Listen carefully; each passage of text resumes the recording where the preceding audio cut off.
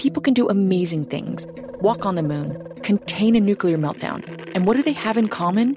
They're not in it alone. Creativity, talent, genius, it's all a team sport. We have seen what we thought was unseeable. It was a step in a direction that nobody had taken before. I'm Gabriella Cowperthwaite, host of Teamistry. It's an original podcast from Atlassian, all about the chemistry of teams. Check it out on Apple Podcasts, Google Podcasts, or wherever you listen. Interested in healthcare? Well, here's a programme you might not want to miss. Hosted by long-time healthcare reporter Dan Gorenstein, Trade-Offs takes a close look at the costly, complicated and counterintuitive world of the US healthcare system and the policies that govern it. Trade-Offs digs into the weeds with experts who understand the data driving the policy trends while telling compelling stories of those impacted by those policies. In the words of the Trade-Offs team, there are no easy solutions for a troubled healthcare system, just trade-offs. You can find Trade-Offs wherever you listen to your podcasts. I have you loud and clear. Hello. Hello. Hello. Welcome. Science. And that is to say, Physics, Medicine. nature, or Space. Time. The brain. Life. The universe. This week, will an artificial intelligence take over the world? Why do smaller dogs live longer than bigger breeds? And why do some people get hay fever while others are spared? These are some of the science questions that you've been sending in, and in this hour, the dream team we've assembled are going to answer them for you.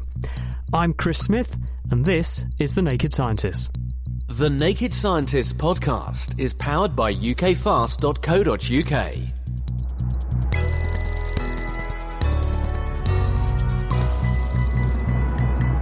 Well, first up, let's meet our panel for you. So, Sarah Harrison is a biologist. She's from the University of Cambridge. And Sarah, you work on stem cells. What do you do with them?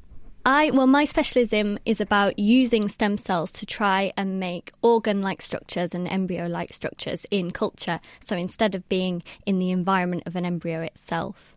And stem cells have quite a lot of capacity to do this pretty spontaneously. If you leave them to do their own thing, they'll make neurons by themselves. But what they don't do very well is make these structures in a reproducible way. But why do we want to do that at all? Why do you want to grow mini bits of body in a dish? It would be useful to study how they develop by using these models rather than using real embryos. But it's also quite a good platform to start to test drugs. So you could give your pill to a petri dish rather than a person to work out whether or not a drug that you're experimenting on might or might not work. Certainly with some organoid systems, sort of drug screening by using chemical compounds and putting them in dishes would work, yeah. Thank you, Sarah. So any questions relevant to biology, stem cells and embryos should go Sarah's way. Well, next to Sarah is sitting Simon White. He's a statistician at the MRC Biostatistics Unit, also at the University of Cambridge. Stats, that's a word that makes people shudder and often run a mile, Simon, but it hasn't in your case. You're a professional statistician. So have you any examples of uses and abuses of statistics to impart with us? I have. I mean, I think statistics is one of those words that instills fear, but really we should just think of it as the idea of trying to understand what lots of numbers can tell us. And I think statistics shouldn't really be about, formulae and complex numbers and lots of random, the number of people in the room is 5. But what does that tell us about the people in the room?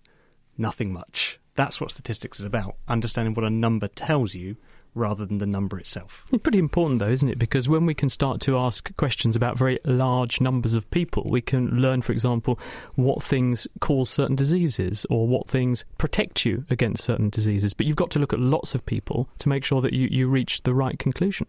I might correct the word cause in what you just said. Sometimes a lot of them are associations rather than causal studies. You can tell we've got a statistician in the studio. So anything to do with maths and stats and that kind of thing should go Simon's way. That's Simon White.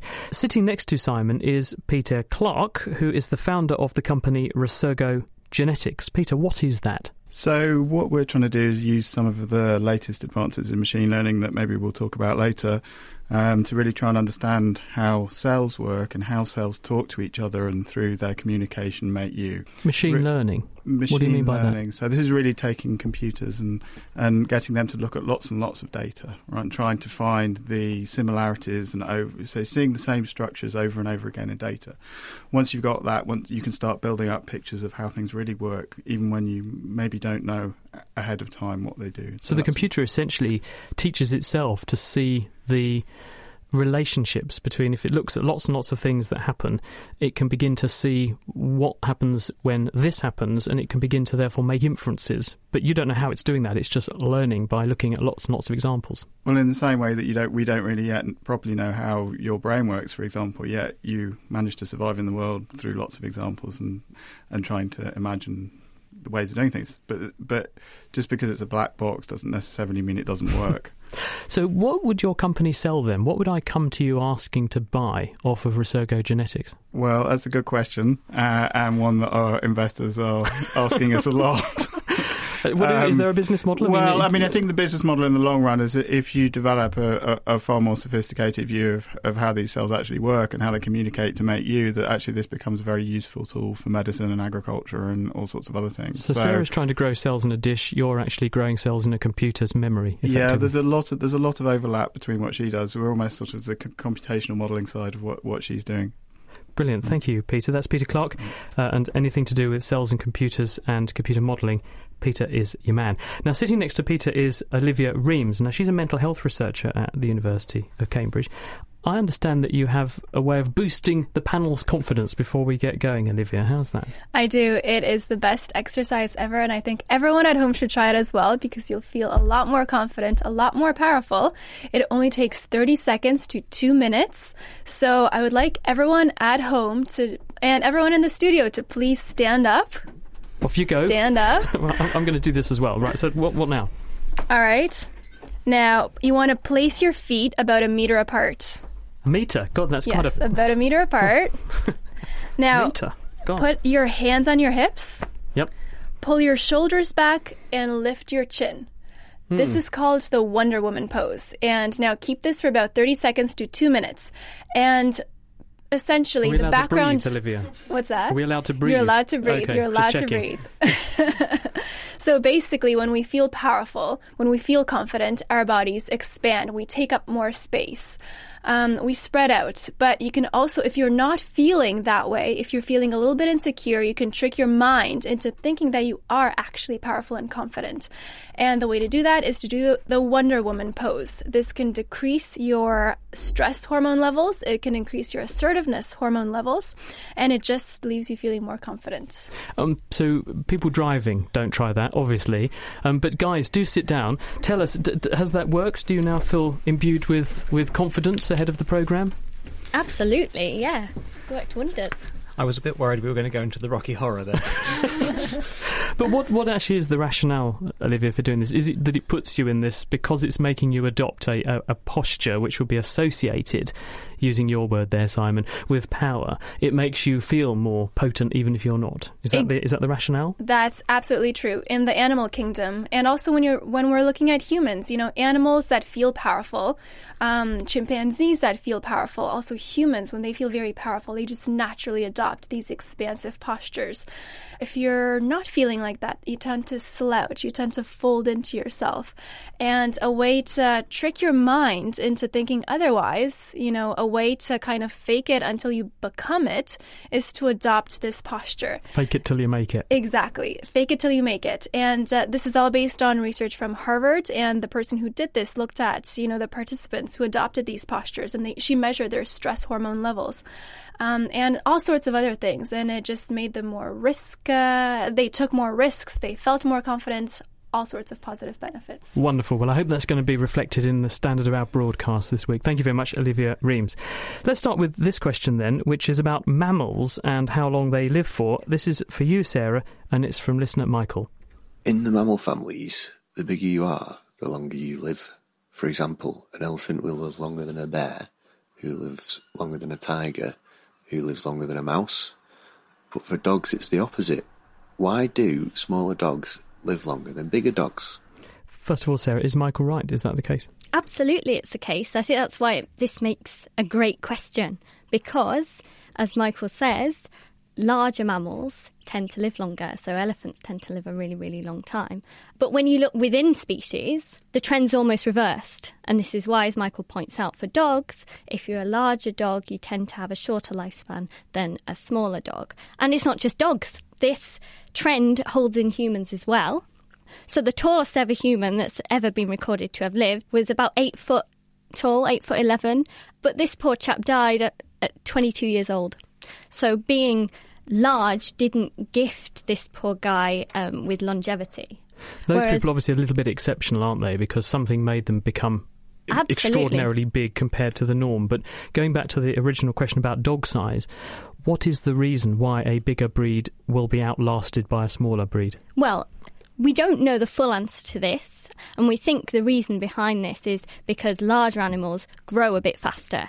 This means they've got a higher resting metabolic rate, so they're exposed to more reactive oxygen species that can lead to DNA damage. And the other thing is these animals have a lot more cells in each of their organs, which means more cells have higher chance of getting some kind of somatic mutation that might lead to cancer or tumorigenesis. But as I say, the full answer is not known.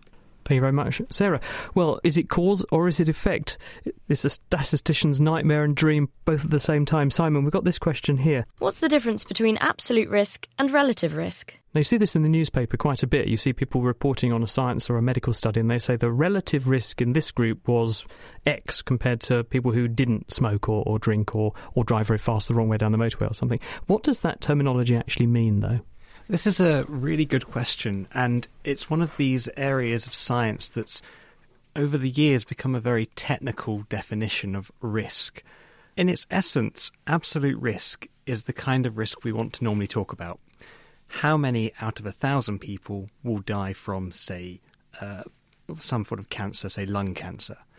That's what we want to know as a wider public when we're thinking about how we want to, whether we want to prioritise certain conditions, whether we should be worried about certain things. However, most studies are done by comparing different types of patient groups across different sort of demographics, age, sex, at which point you then make relative comparisons between those groups. So it's how much worse is this for men than, say, for women. So you get a relative risk from the study, but that's not always the number that you want, or even always the best number to make it helpful to understand. That's usually the absolute risk. And that's the distinction?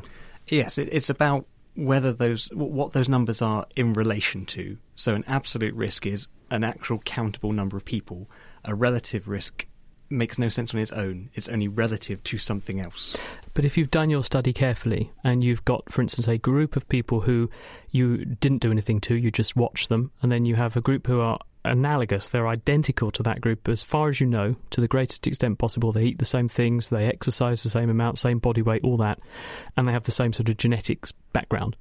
And you do something to this other group, you're comparing, you hope, apples with apples, and so that relative risk is actually very informative there, isn't it? If the second group that you do something to have a much lower chance of developing cancer or heart disease or something, that relative risk in the second group, it is informative.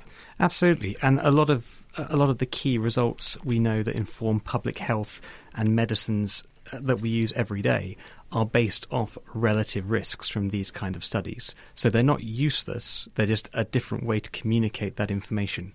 And in fact, actually, the debate about how best to communicate risks is a long-standing challenge in statistics. I was going to say, it's not something that the general public often get told how to interpret. They just see all these facts and figures reported in various media.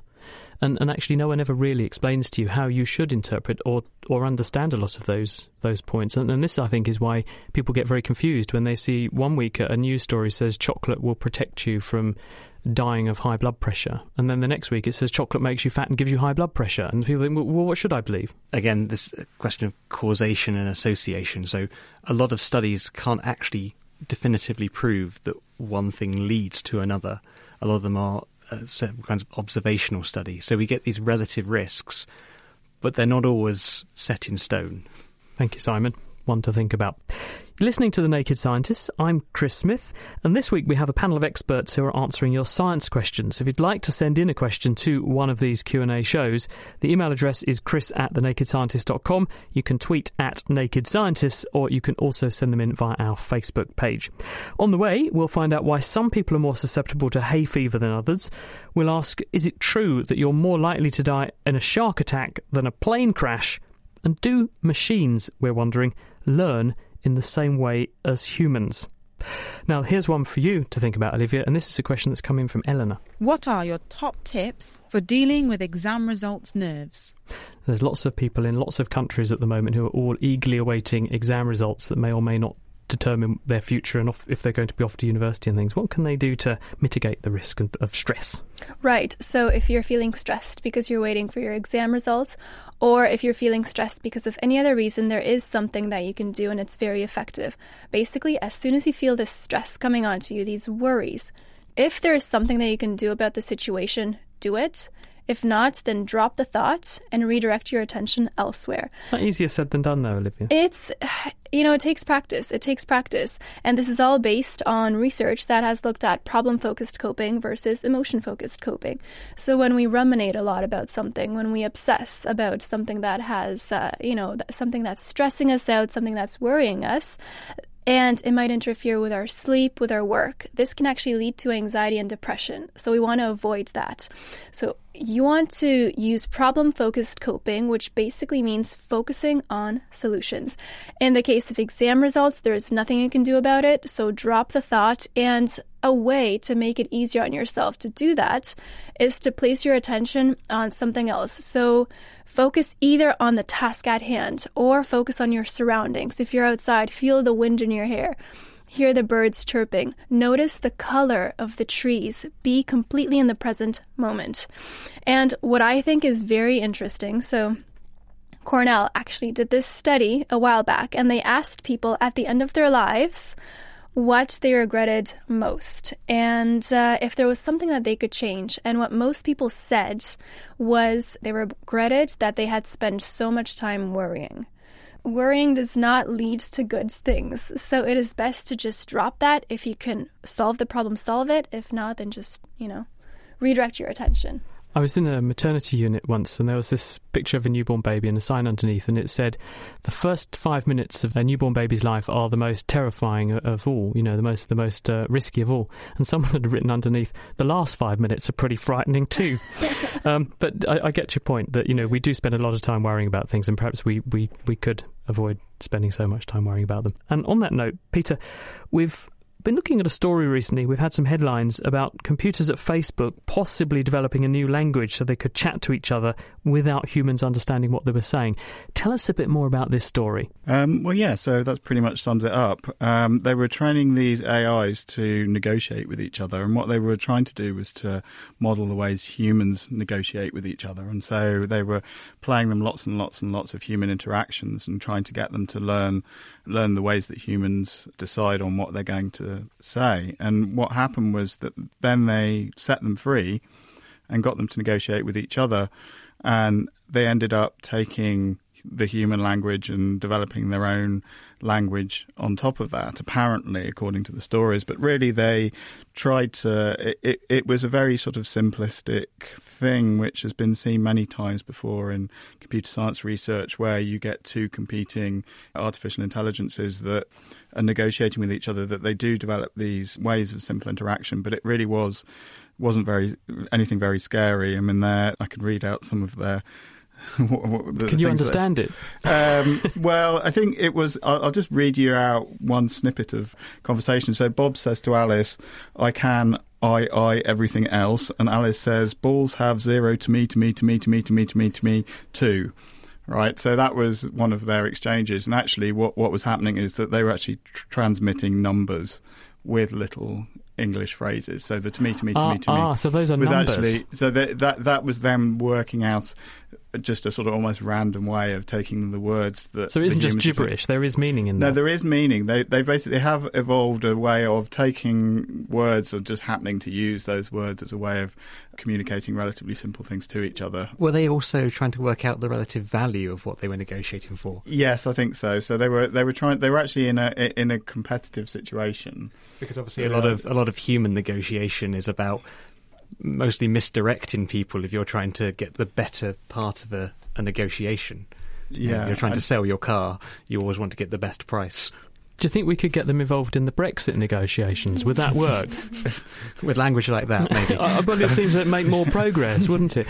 Well, thank you very much for bringing us up to speed on it. Elon Musk, I think, went on the record. He's the guy who set up PayPal and other ventures, isn't he? And he said, I think Mark Zuckerberg, Chief Executive Officer of Facebook's understanding of AI is, inverted commas, limited. Yeah, I think this was something slightly different in that actually Elon Musk had really been coming out and saying, and as he has for a while, really highlighting some of the very real significant dangers of this technology and really calling for regulation. And this is, I guess, where the serious point comes, was that I think to some extent maybe Mark Zuckerberg was pushing back against that. It's this debate about the level at which you're regulating these technologies, given that they can be potentially so powerful in the future. And I think that was the more interesting debate. We'll return to this subject later because, well, I know we're going to be exploring whether or not there is a risk that things like artificial intelligences created originally by humans could end up overwhelming humans and taking over the world. We'll discuss that later. But Sarah, meanwhile, here's a biology question for you. Hi, my name is Jasmine, and I have a question about hay fever. So, as summer is the season when a lot of us, including myself, suffer really badly from hay fever, I was just wondering if there's a reason to why some of us are more susceptible to pollen than others, and what factors dictate who suffers from hay fever and who doesn't. Not one to be sniffed at there, is it? Who's got hay fever in the room then? Olivia, are you a hay fever? Sort of. I have allergies to a million things, so hay fever is just another one on the list. Peter? No. No, you've escaped. When I used to have it, I don't know what happened. Something happened. Your immune system forgot how to which is slightly worrying. Simon? I'm afraid I'm all drugged up today. Another one. I also, I used to get hay fever. It seems to have got a lot better. So, Sarah, are we so unusual? It seems that you have a 100% hit rate in the room almost, apart from Peter. Well, I don't have hay fever, but it does affect what's estimated to be about a quarter of the people. And has that changed? In the world. That's interesting.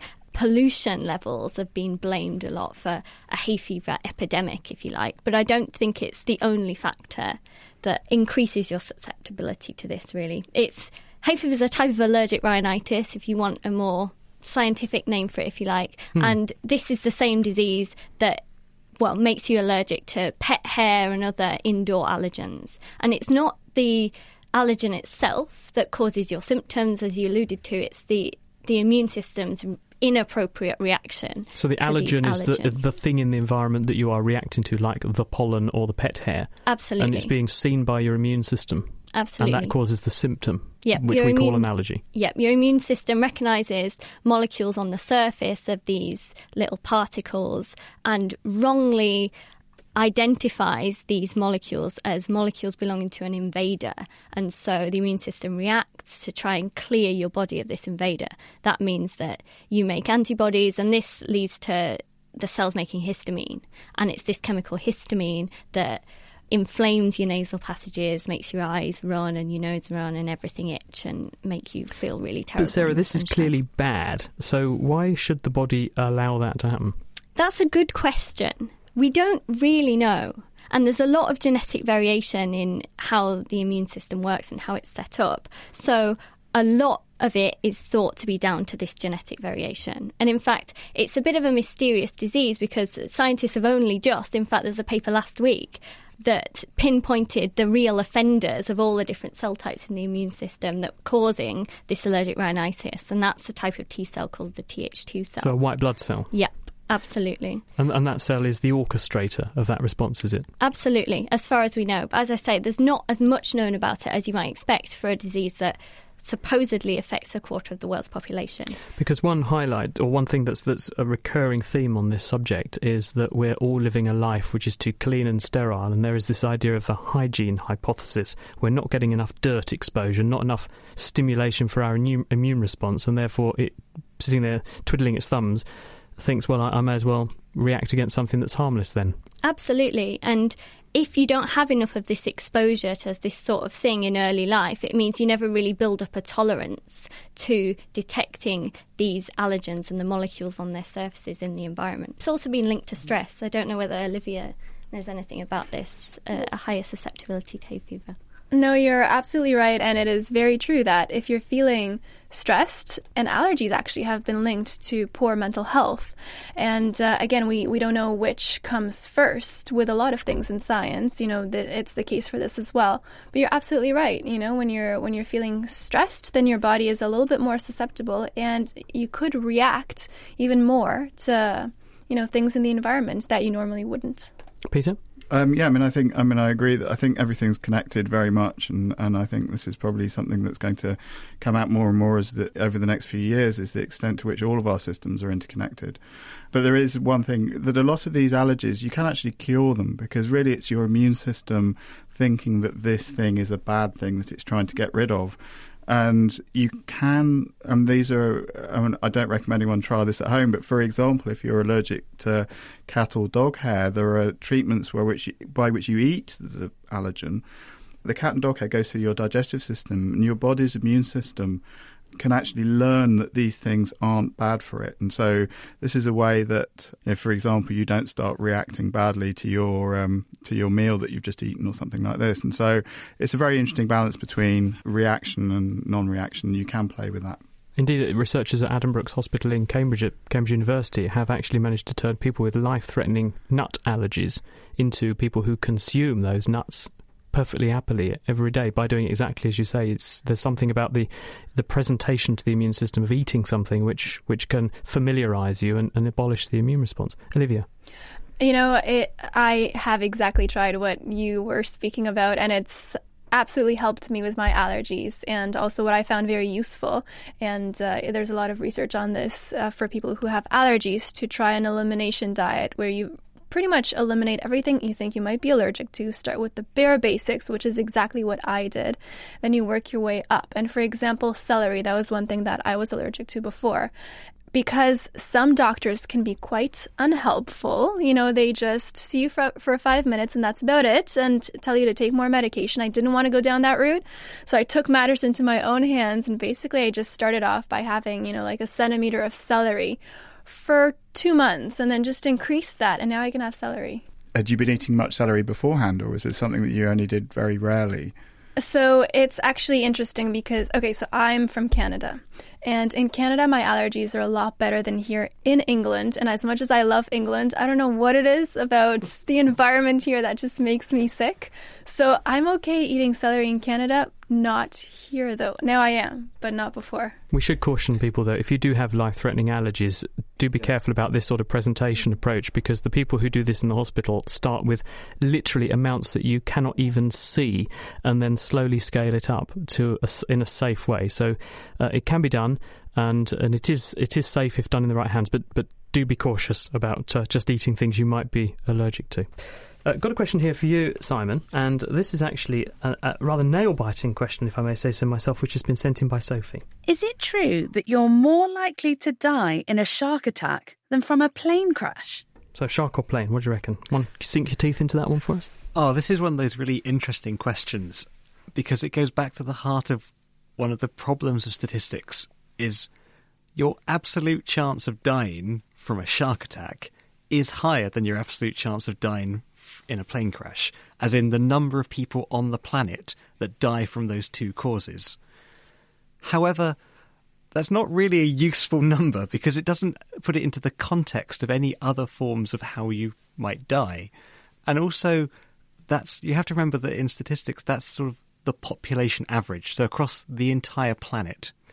How likely you are to die from a shark attack is a very different question.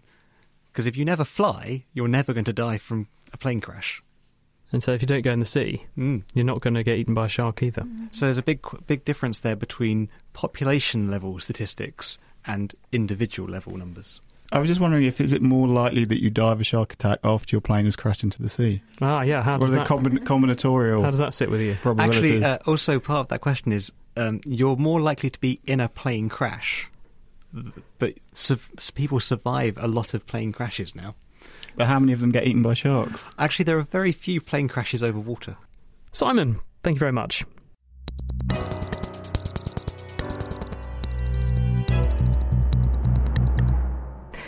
You're listening to The Naked Scientists, of course, your favourite science show of the week. And I'm Chris Smith, and with me are a panel of experts ready to take on your science questions. We have with us Sarah Harrison, a statistician, Simon White, and also a mental health expert, that's Olivia Reams, and they're all from the University of Cambridge. And we also have Peter Clark, who is the founder of Resurgo Genetics. But he was at the University of Cambridge originally too, so very much a Cambridge posse this week. If you'd like to get a question into a programme like this, remember you can email chris@thenakedscientist.com or tweet @nakedscientists. Please send them in now, because we're beginning to put that programme together as we speak. Now, as promised earlier, we've got a little quiz for our panel, and you can try this at home as well, or if you're in the car, you can try it in the car. What we're going to do is divide our panel in the studio up into two teams. So we're going to have Olivia and Peter together, and we'll have Sarah and Simon. That's nice, we've got all the S's together.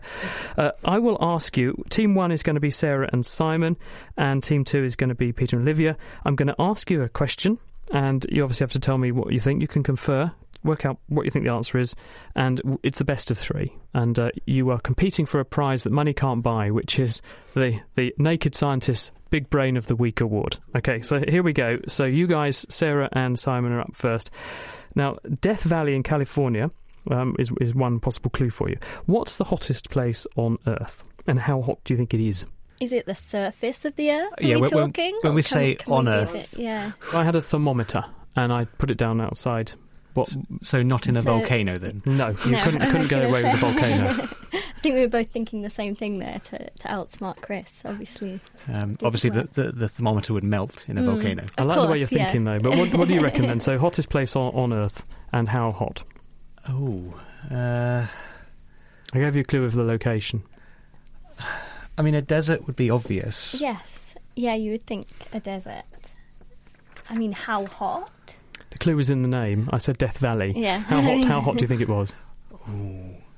60 or 70? I'd have said 65, something like that. Yeah, we'll split the difference. Yeah. We'll go with 65 No. degrees C. No, it's actually the hottest temperature there is at 50 Okay. degrees Celsius. The record set in 1913 was 56 Celsius, but that was a one-off, so you're a little bit high in your estimation. Right, so 0 for you so far. You're doing very well. Let's move over to the other team, who are Peter and Olivia. When it's hot, there is nothing quite like an ice cream, but which country on Earth do you think eats the most ice cream? What do you think? It's got to be somewhere It'd be hot. the States, isn't it? I'd imagine. The States?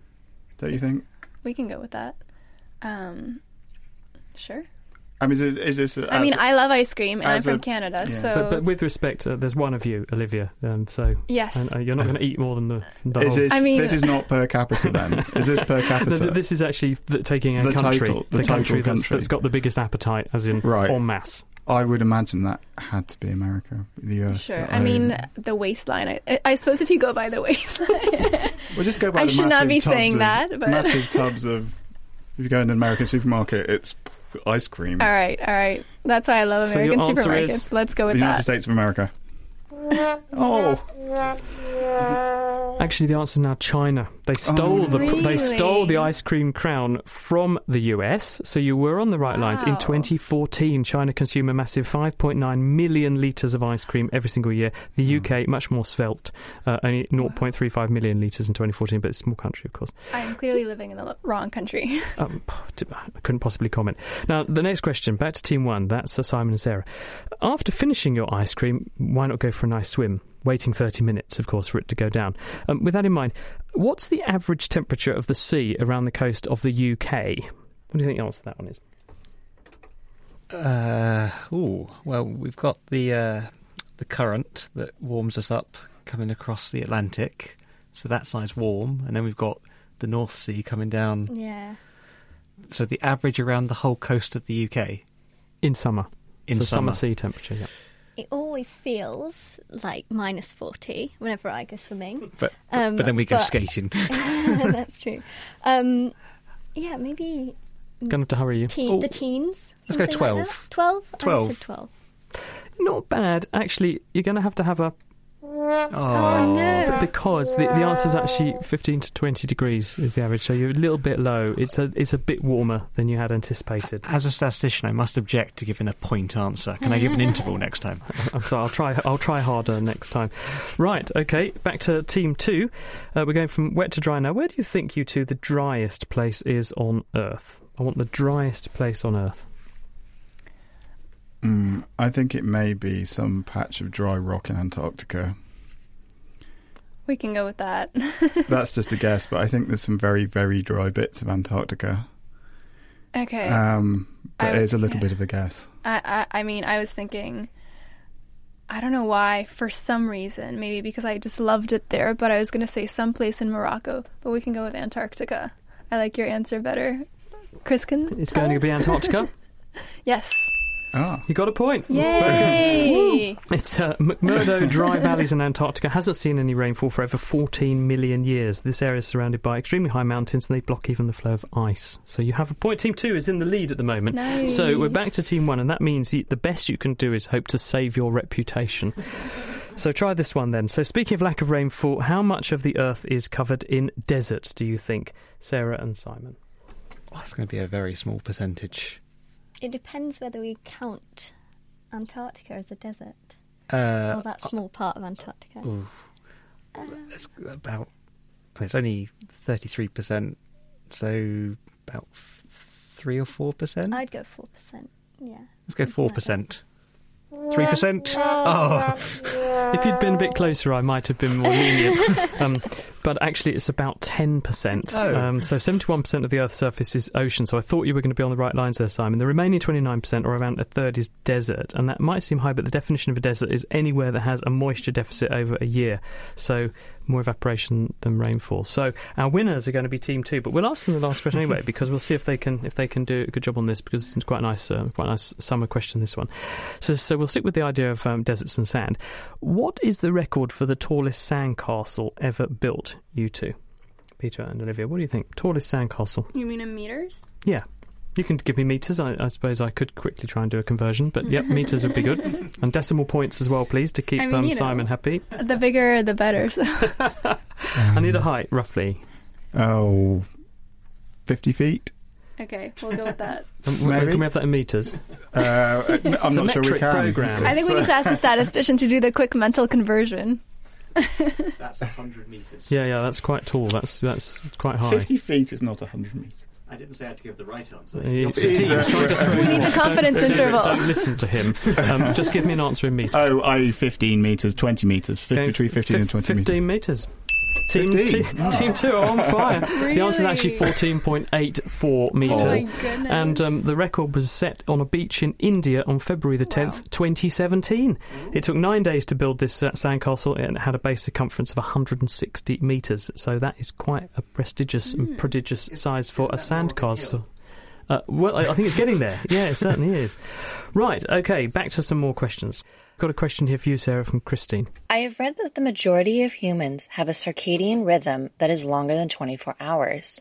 If we live on a planet that has a 24-hour day, why would human circadian rhythms be different? Would our daily exposure to light change our rhythms? So tell us, Sarah, what are circadian rhythms and why don't they match the fact that our planet has a 24-hour day? Why are our rhythms different to that?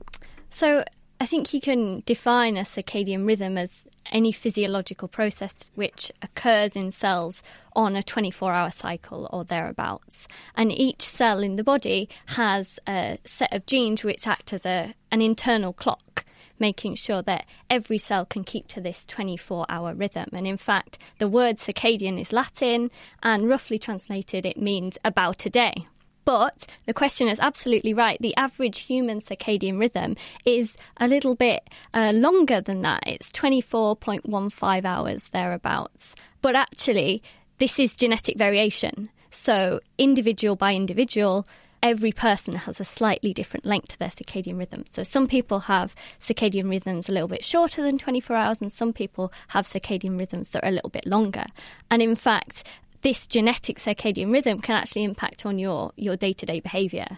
and maybe Olivia will know a little bit more about this, but if you're a morning lark sort of person, so you're good in the mornings, you can get yourself going, so certainly not me, then you tend to have a shorter circadian rhythm. And if you're a bit more of a night owl, then you tend to have a longer circadian rhythm. So Simon, nighttime or owl? I see you sort of nodding there. Well, I used to be very much a morning person, and then I went to university, and that slipped. Yeah, I'm definitely an owl. I don't function so well in the morning. Peter, you lark or owl? Definitely an owl. Yeah, Olivia, you're owl or you're off to bed early? Not an owl, off to bed very early. Isn't that interesting? So why does that happen? Even though each cell has its own individual clock, all of these clocks need to be ticking with the same frequency, if you like, otherwise that would be no good to anyone. So the brain has a master clock, if you like, in an area called the suprachiasmatic nucleus. And this master clock can be entrained by environmental light, essentially. So it's connected to the retina, so it can sense light coming in from the environment, and it's also connected to a hormonal system, so it can send a long-range signal to all the cells in the body, telling them essentially what time it is. So, as the questioner said, our circadian rhythm can be entrained to the 24-hour day, and that's why evolution has tolerated a little bit of variation either side of that, because every day that you're exposed to this environmental light, that means that your circadian rhythm will be thereabouts 24 hours. If you take away these extrinsic cues, essentially go and live in a house with no windows for a little bit, your rhythm will drift back to what's been genetically encoded. So it will slightly vary from this 24-hour cycle. And this is what's called a free-running circadian rhythm, if you like. I think some blind people who lack the connection between the retina and the brain that you mentioned, they do have that, don't they? And so their clock actually wanders with time. It slowly drifts off, and they're in a state of almost perpetual jet lag, but then they do have an effect of trying to maintain a regular cycle and getting up at a certain time by setting an alarm clock, and that can help to keep them on track. It really can. I think there's been lots of people who want a better cure for jet lag, and there was a study in the late 90s, I think, which showed or seemed to show that if you shine light on the back of your knees, you could cure jet lag. But later this turned out, as bizarre as it is, it turned out to be not the case. So I think the only way to really cure jet lag is expose yourself to that early morning light and get yourself back in the rhythm. Good stuff, and a nice bright walk will probably make you happy as well, which is the thrust of this question. What does science say is the best way to be happy? What do you think? 2 things. Number 1, relationships. One of the longest running studies on happiness done by Harvard showed that contrary to, what most people's goals are today, which, a lot of surveys are asking young people what their goal in life is, and it is to become famous and wealthy. It is not these that make us happy. Rather, it is having strong and supportive relationships. Number 2, just going for a walk, being in nature makes you more creative and just resets your system. There was a study done where they took people away from their environment and put them in the wilderness for just a few days and measured their stress levels and their anxiety levels and their overall feelings of well-being before they went and after they went, and the difference was stark. Staggering. Yeah, no, it's really relaxing and just it improves your well-being and just makes you feel happier. Thanks, Olivia. You're listening to The Naked Scientist with me, Chris Smith. And this week we're answering the science questions that you have been sending in. Let's just quickly consider this question, which has come in for you, Peter. Do machines learn the same way as humans do? What are the differences? That's from Ian. What do you think? So, yes. I think they do. There are similarities. So the way really you can imagine your brain working is there's a bunch of neurons. There's maybe about 100 billion neurons in your brain, and they're all wired up, and each one of them is taking in a bunch of inputs from another neuron, deciding how to behave and firing out its message, which is then being input to all these other neurons. So really this is a fairly simple core underlying structure behind all of the brains in nature. But really it's actually how all of these neurons work together and how you have this property in nature which is called emergence, where a lot of simpler things interacting with each other lead to a higher level, more complex behaviour, and this you see this over and over again. And one of the best places to see that is in, say, a bee's nest or something like that, where each individual bee is behaving in a relatively simple way, but together they manage to create these huge hives which can think in far more sophisticated ways than any one of the individual bees can. And the same process is happening inside your brain and actually across your body in all sorts of other ways. So it's really, and these are connectionist, they're called connectionist models. So they're models of how simpler components can come together and through their interactions lead to a higher level, more complex behaviour. And our brain works like that, and these artificial neural networks work in exactly the same way, by the same process. There are a bunch of aspects in which they're not the same. You know, that we really don't understand all sorts of aspects of how human brains work, and we also don't understand how cells work.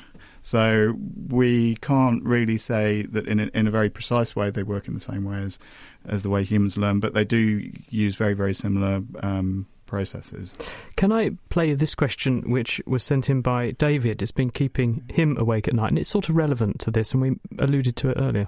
Are people in the field complacent about an AI takeover? Could Skynet and the Terminator apocalypse actually happen? So, in other words, what he's getting at is, could the mechanisms that you were referring to about how machines learn, how we're writing programs that enable computers to learn and become intelligent in their own right, could they potentially invent a way to see us off the planet? Yes, they could. That's the short answer. We're dealing with amazing technologies. There's an amazing advance happening, and as this unfolds into society and starts to transform the ways we do everything, it's probably going to be a far larger impact than the Industrial Revolution or, say, the internet or electronic communications, because we can see a point within the next between sort of 10 and 30 years, depending on your particular person you believe as where actually we're going to develop technologies. We're going to develop these types of artificial neural technologies which will then surpass human capability. The moment that happens, we've developed these systems. The moment we develop these systems, they will then be able to develop systems that are more sophisticated than themselves. So this is the idea that you get this sort of sudden runaway process, whereby within a relatively short space of time, computational power you hit the physical limit. You know, you're hitting physical limits, which means that it's incomprehensible compared to the way our brains are. I mean, it really is. It is probably the most transformative point in you can make the argument whether it's the most transformative point in human history or most transformative point in the history of life on Earth. And I suspect you can probably make the second point, but it's one or the other, and it's a potentially very dangerous situation, and we all need to sort of wake up and really question about what world we want to live in, because at the end of the day, these intelligences can do almost anything, but they need an objective. And so what we need to do is to think about objectives, think about how we frame this, and try and make sure that, for example, in the Terminator apocalypse, you know, its objective was set, I think, to stop war, right? And so the way you stop war is to get rid of humans, because humans create war. So you need to be careful what you wish for. Yeah. So it's unintended combination of badly specified objectives and unintended consequences are the things that, and also we need to make it act for the human good and the good of the planet. Well, that's a sobering thought to move on from, isn't it? Now, let's talk about biology for a minute, because Kevin is wondering, Sarah, are there any true single-celled organisms that regularly consume multi-celled organisms for food? And is that such a surprising question? Well, it's certainly a great question, because it makes us think about how we view the food chain. And we tend to think of it as a linear progression where a small animal or organism is eaten by a larger animal, and then a larger animal still eats the large animal. But actually, feeding really, when we define it properly, is more about one organism drawing resources, probably organic compounds and nutrients, from another. So when you think about it like that, actually unicellular organisms are drawing resources from multicellular organisms all the time. It's just we don't call that predation, we call it parasitism. And this is really common in evolution, because if there's a niche, evolution will evolve some kind of organism to exploit it. So when you think about it, when you think of an arch predator like a great white shark eating those poor people who die in the plane crash, the only thing above the arch predator in the ecosystem is the parasites which feed off it, really. There are examples where perhaps more true to the question, a large single-cell organism can engulf very microscopic multicellular organisms as well. And I suppose if you're thinking about a human being is outnumbered by the bacteria that live on the human being, and some of those bacteria are surviving by damaging our own cells, busting them open and then hoovering up, they vacuum up the debris and eat it and assimilate it. That's sort of what you're saying. So in essence, a single-celled thing like a bacterium is eating you, therefore deriving a life from us. If it's pathogenic, yeah. In some cases, there's a bit of a back and forth. So even though, say, a bacteria is drawing some resources from its host, it might also be giving something back that's beneficial. So these things can work both ways as well. And then it's less one feeding off the other. Which is why evolution allows it to happen, I suppose, isn't it? Thanks very much, Sarah. Now, Simon, a bit of biology actually for you. This is from Alex, who says, why does everything seem to both give and cure cancer? So on the one hand, we're being told that causes cancer. On the other hand, you're being told, the same thing cures cancer half the time. So why do we get these mixed messages in the media? Well, there are actually very few studies which have shown strong causal links between these factors and cancer. A lot of them are associations. And one of the main problems with a disease like cancer, when you're trying to study its effect, when sort of various aspects on the outcomes of cancer, is that cancer is really an older age disease. I generalise there, not all cancers, but in broad strokes. So if we're looking at people now in their 30s and we say, what do you do?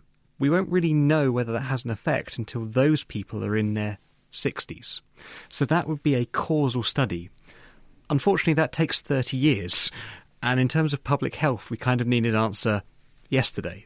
So we do a lot more association studies, and that's where some of these competing, contrasting results come from. There's also a lot of issue with especially diet studies about how we interpret and record diet. So diets have intrinsically changed over the last 50 years. Foods that we have available now in the UK weren't around 30 years ago. So can we really say that the impact of various lifestyle factors will cause cancer? Probably not. So when people turn around and say the Mediterranean diet, which is dominated by olive oil, a lot of fresh fruit and vegetables, a little bit of red wine every day, that sort of lifestyle and diet combination, that will improve your mortality. Actually, that's in the context of people who came through a very different life experience, lived a long while ago, really. And lived in the Mediterranean. And lived in a different geography. Yes. And we've now got people who are a different age group eating a different diet really en masse and with a different upbringing, and therefore it may not be relevant. And this is one of the issues in statistics, is generalising results. So we can't do the study we want to do. It's not ethical and it would cost too much money.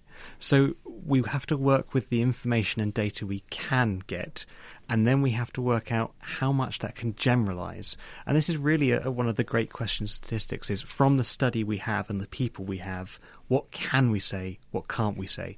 I'm always, statisticians, I kind of call us the buzzkills of science, because we're usually the ones in the corner going, is that really true? But something like the study done by Richard Doll, who's died now, but he famously did the smoking doctors study, and that was a very well-powered study, had a very big group of people that were followed for 50 years and did categorically show that there was a very big excess of chest diseases and cancers in the individuals who smoked compared with the people who didn't smoke.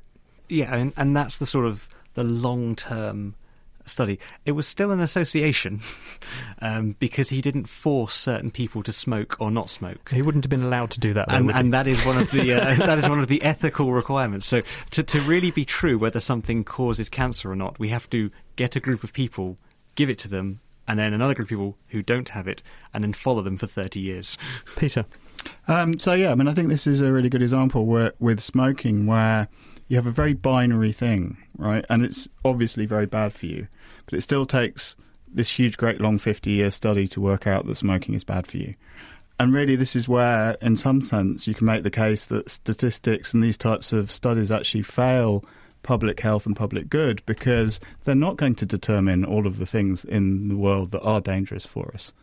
Because things that where you have a very broad exposure to something which is not binary and easily definable, like whether you smoke or not, that actually wouldn't it be fair to say that there could be a vast number of things that we're being exposed to every day which are dangerous to us that we're not actually being properly...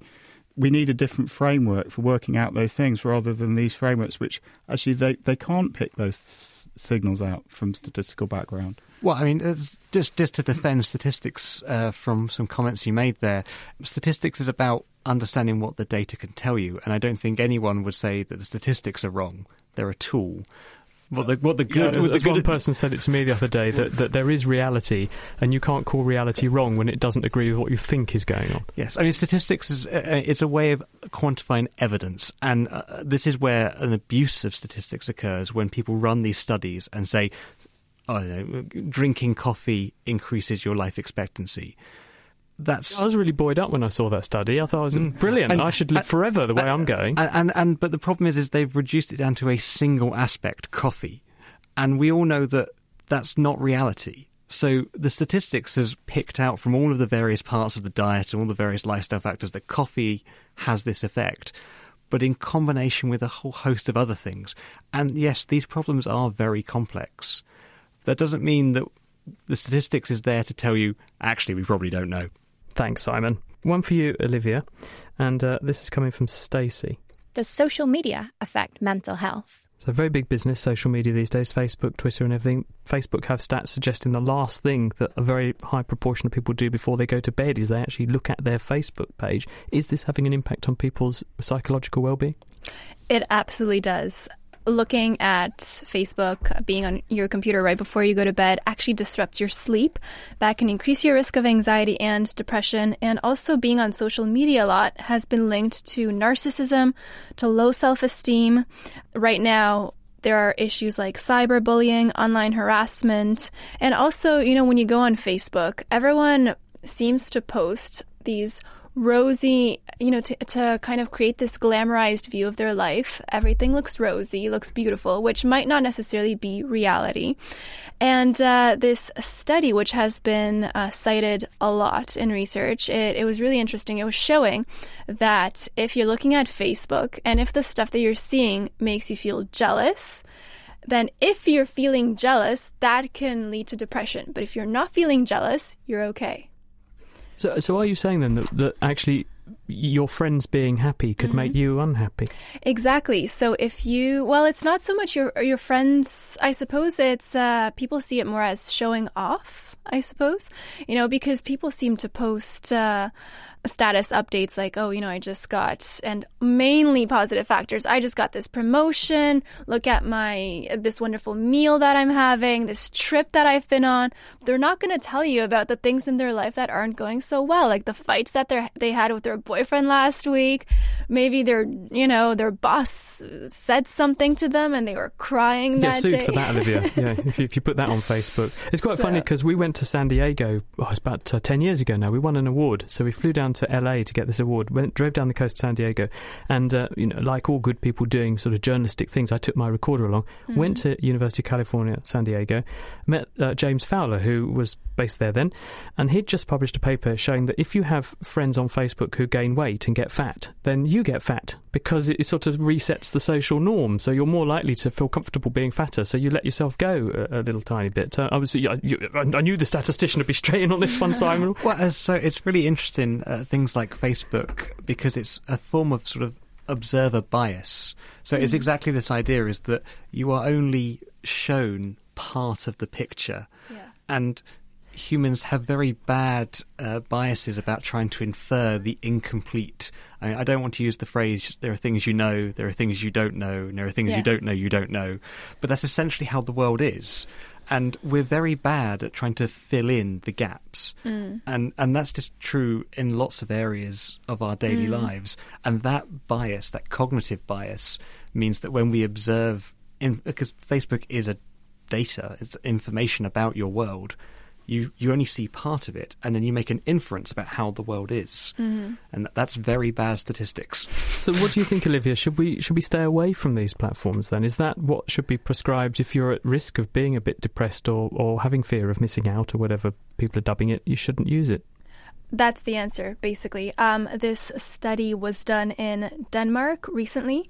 It looked at over 1,000 people, and they showed that quitting Facebook for just 1 week, it actually led to increased life satisfaction and to more positive emotions. And also, if you want to sleep better, don't look at social media right before you go to bed. A lot of teens and tweens, they actually wake up in the middle of the night and go on their phones to see what their friends posted online. That's so bad for you. And when you're that young, you know, you're growing and developing, so you need restful sleep. Thank you for that, Olivia. And so watch your Facebook exposure, I suppose, is the bottom line, isn't it? Thank you to all our guests as well. We've run out of time. We have to stop. Sarah Harrison, Simon White, Peter Clark and Olivia Reams. The programme was put together by Tom Crawford. Do join us next week, though, when we're going to be taking a journey into space via your senses. Until then, though, it's goodbye from us here at The Naked Scientists, which is supported by the EPSRC, the STFC and Rolls-Royce, and produced at Cambridge University.